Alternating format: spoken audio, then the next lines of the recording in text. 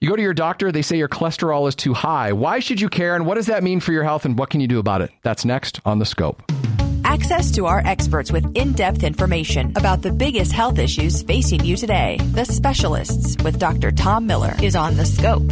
All right, Dr. Tom Miller, every year you go get your physical. One of the numbers you're going to get back is your cholesterol numbers. There are 2 or 3 of those numbers. And my doctor tells me, oh, your cholesterol doesn't look good. What's going on? Well, we've known for many years that high cholesterol can generally imply poor outcomes in the long term. It's related to vascular disease over many, many years. And it's associated with other risk factors for vascular disease, such as high blood pressure, right? And which all can lead to heart attack. Yeah. Or stroke. Exactly. Yeah. So that's why if you see those high numbers, they're like their predictor score that this person's more likely to have those outcomes. That's exactly right. So there are several things when people talk about cholesterol. Let me break those down real quick for you. First is total cholesterol. And generally, if your cholesterol is over 200, that's too high. But you can break it down further from there. And you break it down into triglycerides. You break it down into HDL. That's the good cholesterol. And then you break it down into LDL, the bad cholesterol. The way I kind of think about it, Scott, is when you have a high HDL, that's the good stuff. It reminds me of a taxi that's ferrying sort of cholesterol and bad stuff away from the arteries and takes that back to the liver where it's chewed up and metabolized, and you don't have to worry about it anymore. So you want lots of that HDL to help your body dispose of that stuff. HDL's better. Okay. And you know how you get high HDL? Exercise. Oatmeal. No, loss. exercise. Not so much oatmeal, but exercise and weight loss and stopping smoking actually raises HDL as well. So really what you do when you do those 3 things is you increase the number of taxis that are delivering bad cholesterol away from the arteries into the liver where it's chewed up.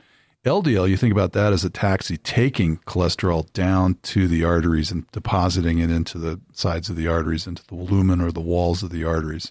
And so that's where it sits. And over long periods of time, you get these plaque buildups. And if those plaques rupture, then you can have bad things like a heart attack or a stroke. So is the total cholesterol a sum of your HDL, LDL, and the triglycerides? Is that where that number comes from? Yeah, basically. There's a little equation for that, but not to trouble ourselves too much about it. But, the higher the HDL, the higher the total cholesterol, the higher the LDL, the higher the total cholesterol. So if you actually have a nice high HDL and a low LDL, that's okay. If your total cholesterol is just a little elevated. Okay. So total tells you kind of is a signpost about, you need to look at this more closely. Okay. So you get that big number. If the number's not big, then you're probably fine. Yeah. But if it's a big number, then you need to look at, how does that break down? The good versus the bad. If you've got more good, fine. Well, sometimes you can look at that ratio too. Yeah, so you can look at that ratio of total cholesterol and HDL. And there are calculators now that are put out by the American Heart Association in conjunction with the American College of Cardiology that look at not only the total cholesterol and HDL, but they mix in your blood pressure and your other risk factors, whether you smoke, whether you have diabetes, and if you're on blood pressure medications. And it gives you a score. And that score kind of tells you what your 10-year risk is. Now, no calculator is perfect, Scott, but it's a pretty good indication of, wow, I'm doing really well. I'm eating right. I have low blood pressure and I don't have other risk factors, or, warning, I got to do some other things to improve my health. And one of these things might be that you need to take a medication to lower your cholesterol while you're waiting for the lifestyle things to catch up. Let's go back to the original question. Your doctor is concerned about your cholesterol numbers. So odds are at that point, what he's going to say is you have high LDL, which is bad.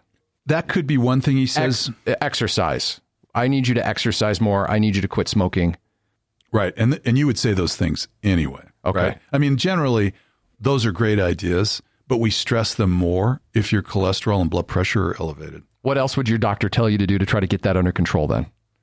So you want to follow a low cholesterol-based diet, and there are ways to do that. You can Google a step 1 cholesterol diet. It'll tell you. And basically, it's common sense. Don't eat a lot of animal products because animal foods have cholesterol. Plants don't have cholesterol. So you're not going to get cholesterol from plants. So the more if the more vegetarian-based your diet is, the more leafy green vegetables you eat, the chances are you'll help lower your LDL cholesterol.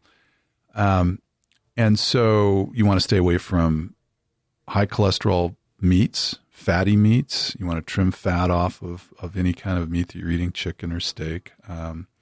And some common sense things. And most of us have heard these over and over on the news and on the media, but we have to pay attention to it if our cholesterol's high. Yep. But at some point, it might be high enough that you actually need to be treated for it. You could do all the right things and still... Yeah, so there are some folks that have a genetic predisposition to have high LDL cholesterol, and they are predisposed to early heart disease. And so we do get after them with drugs, and we have good drugs now to treat high cholesterol.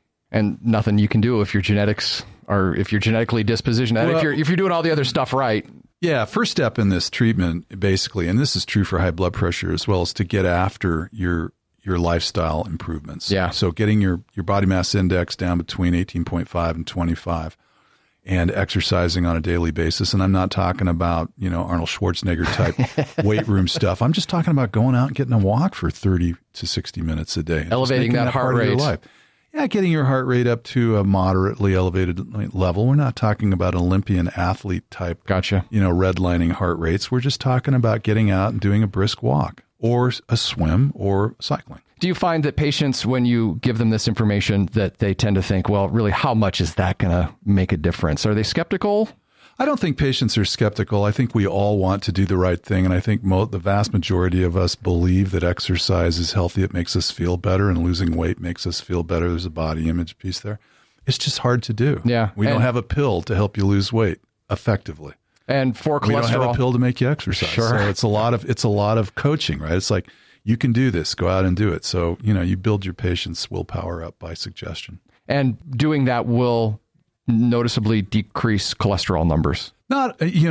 Yes, it will definitely help reduce cholesterol in the vast majority of people, but not always to a level that would be necessary. Gotcha. But it does make a difference. It does make a difference, and it makes a difference for reasons other than just lowering cholesterol and lowering blood pressure. So there's many different reasons to stay healthy with lifestyle interventions. Have a question about a medical procedure? Want to learn more about a health condition? With over 2,000 interviews with our physicians and specialists, there's a pretty good chance you'll find what you want to know. Check it out at thescoperadio.com.